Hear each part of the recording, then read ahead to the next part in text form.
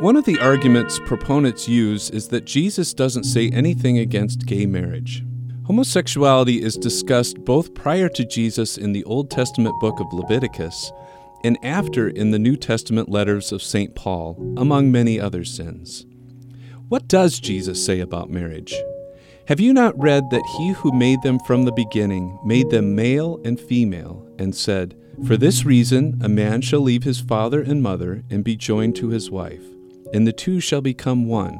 So they are no longer two, but one flesh."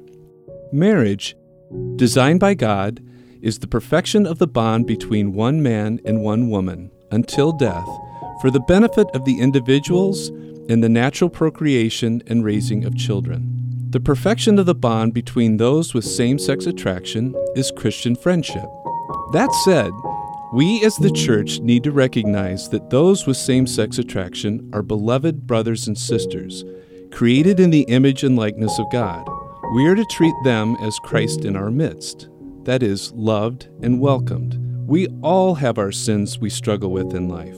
Our challenging task is accompanying and loving one another without judging, while simultaneously holding another to account to truth as we grow in faith.